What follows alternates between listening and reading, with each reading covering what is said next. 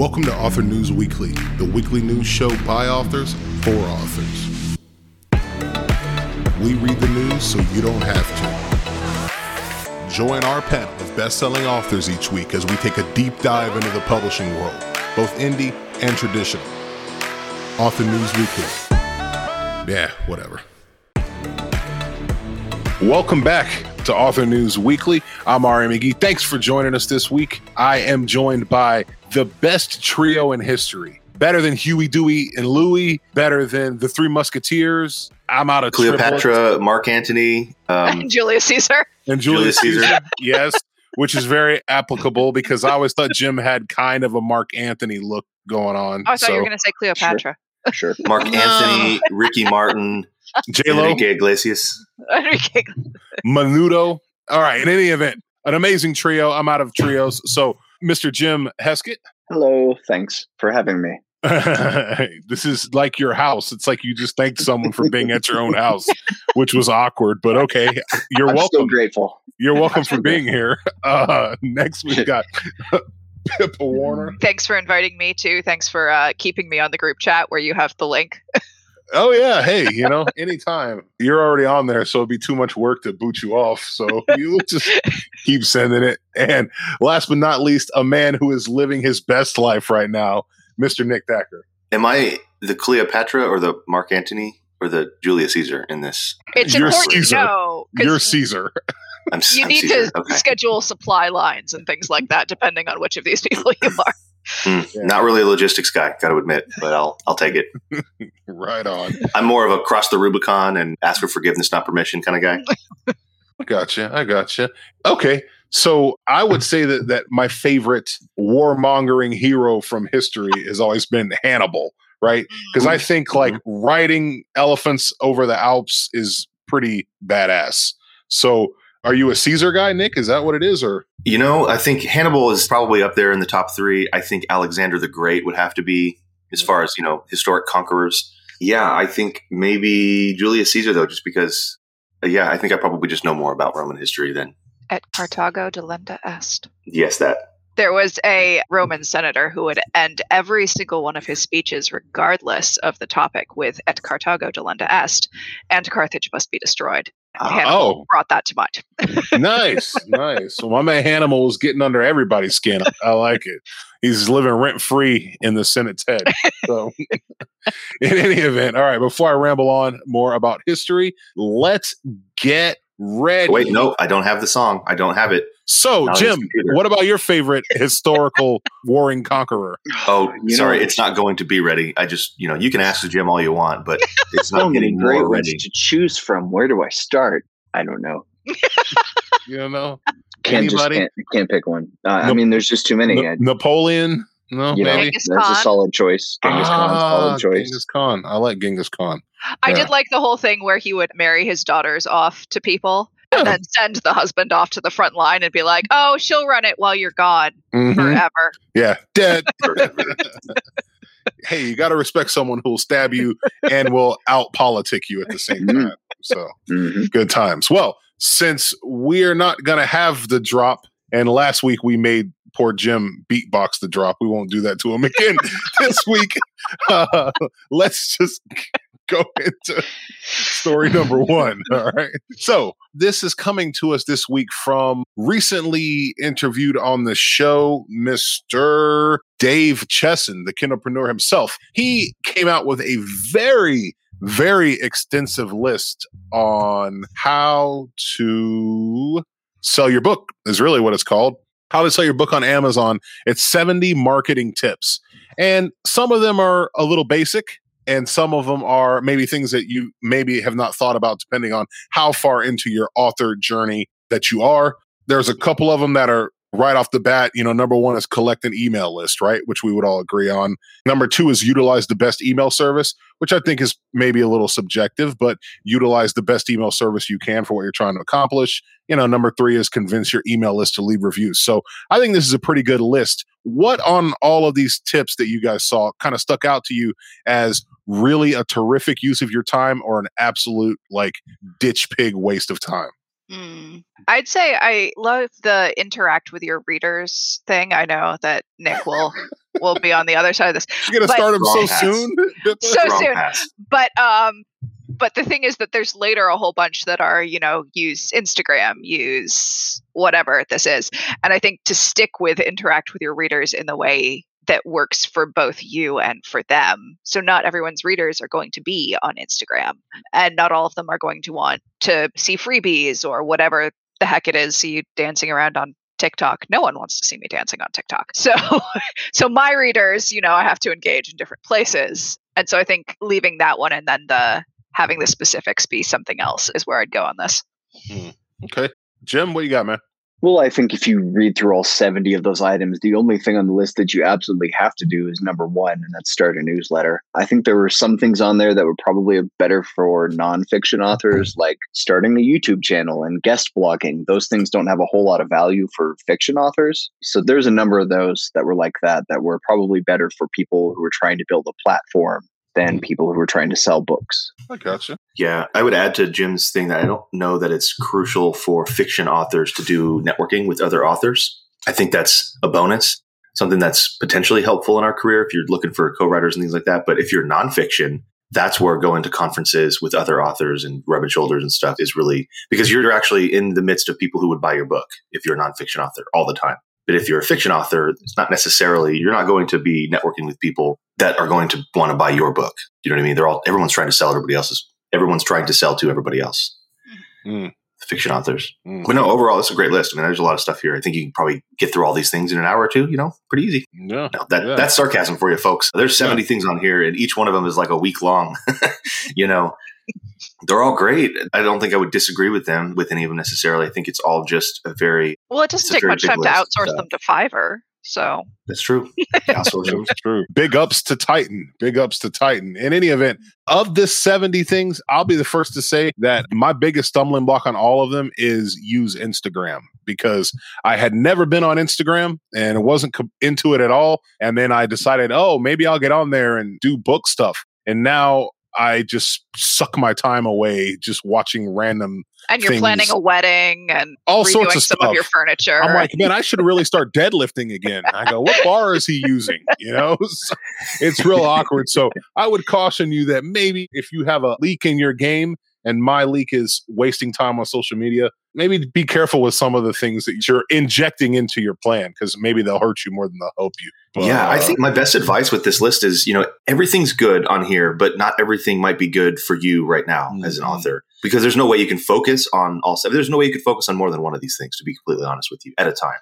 I think the first four kind of gel together, they all involve email lists and stuff. But I think the approach I would take is, if I were just getting started, I would love a list like this. But I would also love a list that was kind of more organized in terms of what to do first. Yeah. And I don't know that. Dave hasn't done that for us. And so I think as a new author, I would probably look at this and try to do it myself and try to say, okay, what am I going to really focus on first? And number 70 on the list is write a great book. That might be the first thing I focus on. While I'm doing that, I might focus on the first four, hey, let's really get this email thing figured out. And only when I feel comfortable with those first four would I go to, okay, now let's think about how to use part of that email list as like a launch team, number 5. And I would just basically try to make this, I love making plans. I hate following plans, but I love making them, as Jim can attest. And so, I would love to put these things together in terms of like what to do first, second, third, all that, and then just try to work the plan as much as I can and try to hit as many of these 70 as you can. It probably seems like a good place to start for most authors. No. Yeah, I agree. Good times. All right. So we will have that in our show notes. You guys can take a look at that if you want to try to start working through those and seeing if you can get some benefit to your author career. All right. So our second story here is kind of weird. And, Nick, you actually just touched on conferences a second ago. And so that's a perfect segue into this. It's from Writers Helping Writers. It's written by James Scott Bell, who I guess is a resident writing coach. And it's basically how to act like a professional. It says, now that in-person conferences are back, it's a good time to review proper etiquette for these gatherings. And so he says his premise is the overwhelming majority of writers I've seen make it are those who look and act like a professional. I don't know what to think about that sentence in general. But then he launches into some tips on how to have some success at these conferences. And did you guys get a chance to look at this? What do you guys think about this list? I'll just tell you right off the bat, like, I freaking love James Scott Bell. His writing advice is second to none. I think he's qualified to tell us how to write books. I'm not sure he's qualified to tell me what to wear at a conference.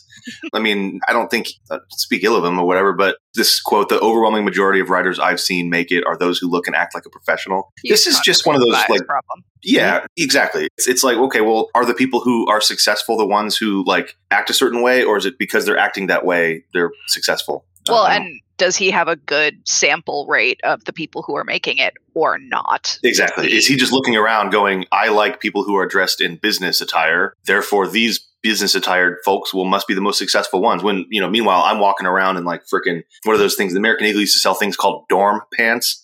They were like super awesome, like super long, like squishy pants that you just, slide around in, and like a ripped t-shirt. Squishy. And I'm probably pants. Squishy. Yeah. Squishy. It's a term that means the pants are like really good for laying on the couch and making out with your girlfriend. Oh, okay. Yeah. Yeah. I think maybe nobody on this panel is in the target demographic for this article.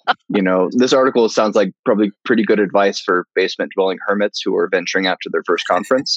If you've never been to a conference before and don't know how to comport yourself public wise, then maybe this is a good article to read. But we've all been around for a while, so it seems kind of juvenile and unnecessary to us. Yeah, I will definitely say, I mean, he covers it sort of in courtesy, but it doesn't really go far enough, in my opinion. To this day, the vast majority of business opportunities I've gotten across industries have been me falling into backwards by just being nice to people and being helpful to people. Right. And I honestly think that's probably the best way to do it. And you think about any industry where you can get away with not looking like a corporate shill is probably fiction writing. And I'm like, obviously, wash your face, but yeah.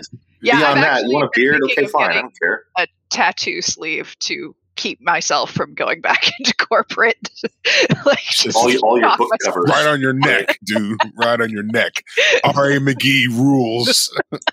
Nick Thacker neck shot. Trademark. I love it. It should be like a bullet hole. So if you are interested in grooming yourself for a conference, this article talks about make sure you groom yourself and don't have stinky breath. Yeah, don't smell is always solid advice. Yeah. I find that that's pretty helpful just in all walks of life. Like, don't be the stinky person, and you're good to go. All right. So that was an interesting one. Now we're going to fly across the pond, right, to Nick's favorite island. And I want to. Is it Ireland? Is it Scotland? You're close. You're close. This comes to us from The Guardian. And this is actually interesting. I don't really know how to unpack all this right now, but I was interested in the article. And I love this article. It says that there has been 3 years ago, a small group of academics at a German university launched an unprecedented collaboration with the military, using novels to try to pinpoint the world's next conflicts. Are they on to something? How are they even trying to do this? Like, what is going on? Interesting was, I mean, they were kind of using novels, right? But they weren't reading novels to try to, that was what I had assumed, was that they were going to look at novels and be like, what are authors predicting? But a huge piece of it was how different countries were not censoring, highlighting, exporting the books and the reception they got, which makes sense, but it's very interesting. That's interesting. Yeah, I haven't read the full article. I was skimming it, and I was interested because one of the first things they say is they are not AI specialists or scientists or political analysts. I'm like, well, then what are they? It's just this like stuffy professors that are sitting in a room getting to choose which books are. So I was a little confused as well, but that makes sense to me. I think they're probably, without really digging into it, it seems like they're probably going to need a much bigger sample set than what just a few humans are able to pull together, right? I did like the part where they talked about they were really worried that they were going to have, sit-ins and protests and people graffitiing, and just like no one took them seriously enough to do that.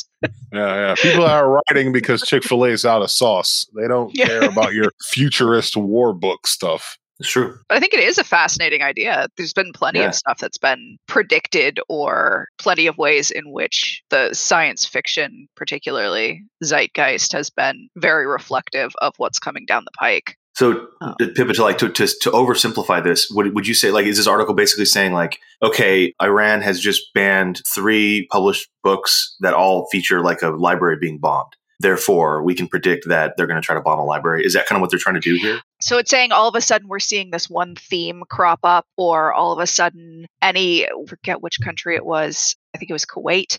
A whole bunch of books featuring one specific ethnic minority all got censored, and about 10 years later, there was an ethnic cleansing of that minority.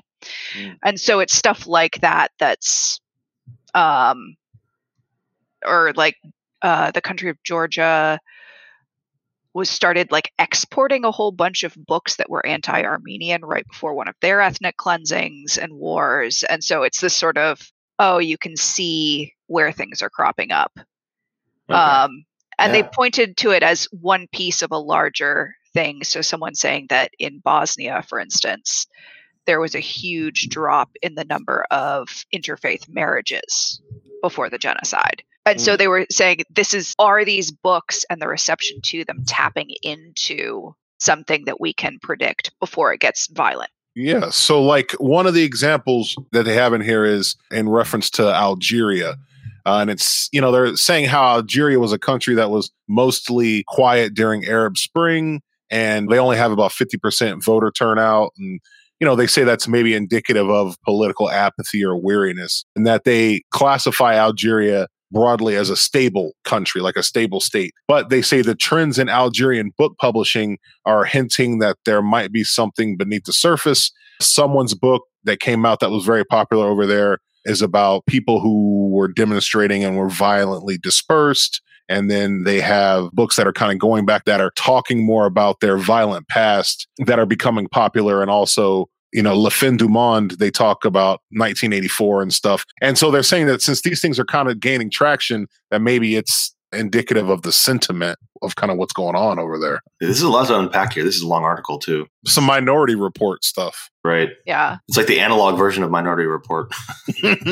And it actually reminds me, Neil Gaiman talked a while back about going over to China for a party-sponsored sci-fi and fantasy thing, and went up to one of the party officials and was like, the last time I was here, you guys were not hot on this stuff. What's going on? They said, well, we looked at interviews with scientists in other countries and about what made them want to become scientists. And they were all citing the science fiction and fantasy that they'd read and seen.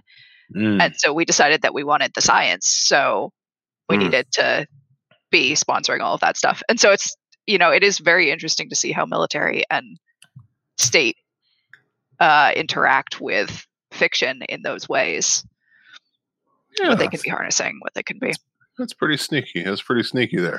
Pretty sneaky, China. Pretty sneaky, China. All right. So the next thing I have for us, it's not really an article or anything.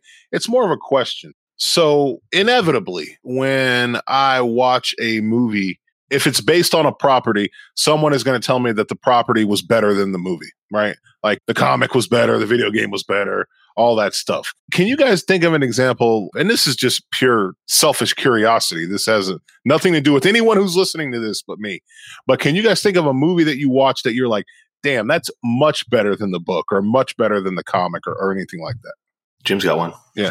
Yeah. The only one I could think of is, it's not a movie, but the TV show Dexter is better than I read the first book and was very disappointed. I mean, the show is a mixed bag too. Some seasons are better than others, but in general, I thought the show was pretty good. Book, meh. You got a point. Yeah. What was it? Darkly Dreaming Dexter or something? I think that was the first one. Yeah. It was a hard read, dude. It's like weird first person stuff, I think. Yeah. If I remember right. I think I just remembered it being a mix of like cheesy dad jokes and grotesque, really disturbing horror. And it was like tonally kind of all over the place that I just didn't. But someone saw that and was like, you know what format this is actually meant for.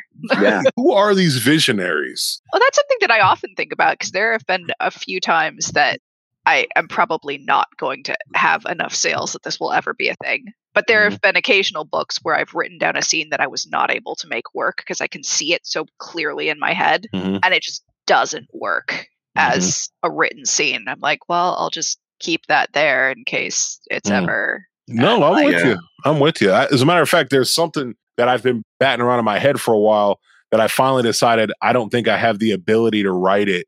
And I'm going to try to see if I can hire a freelance comic person to draw it. I think we have a better chance of getting it drawn then, because my writing is just, it's not going to make sense. You know what I mean? What I'm trying to do. So I had a lot of that in the Mason-Dixon series where I was like, it's all first person. So I'm trying to describe it, but it almost requires it to be described third person so I can get around the scene a little bit more. So yeah, notice that. So I think to answer your question, I'm going to get in a lot of trouble for this.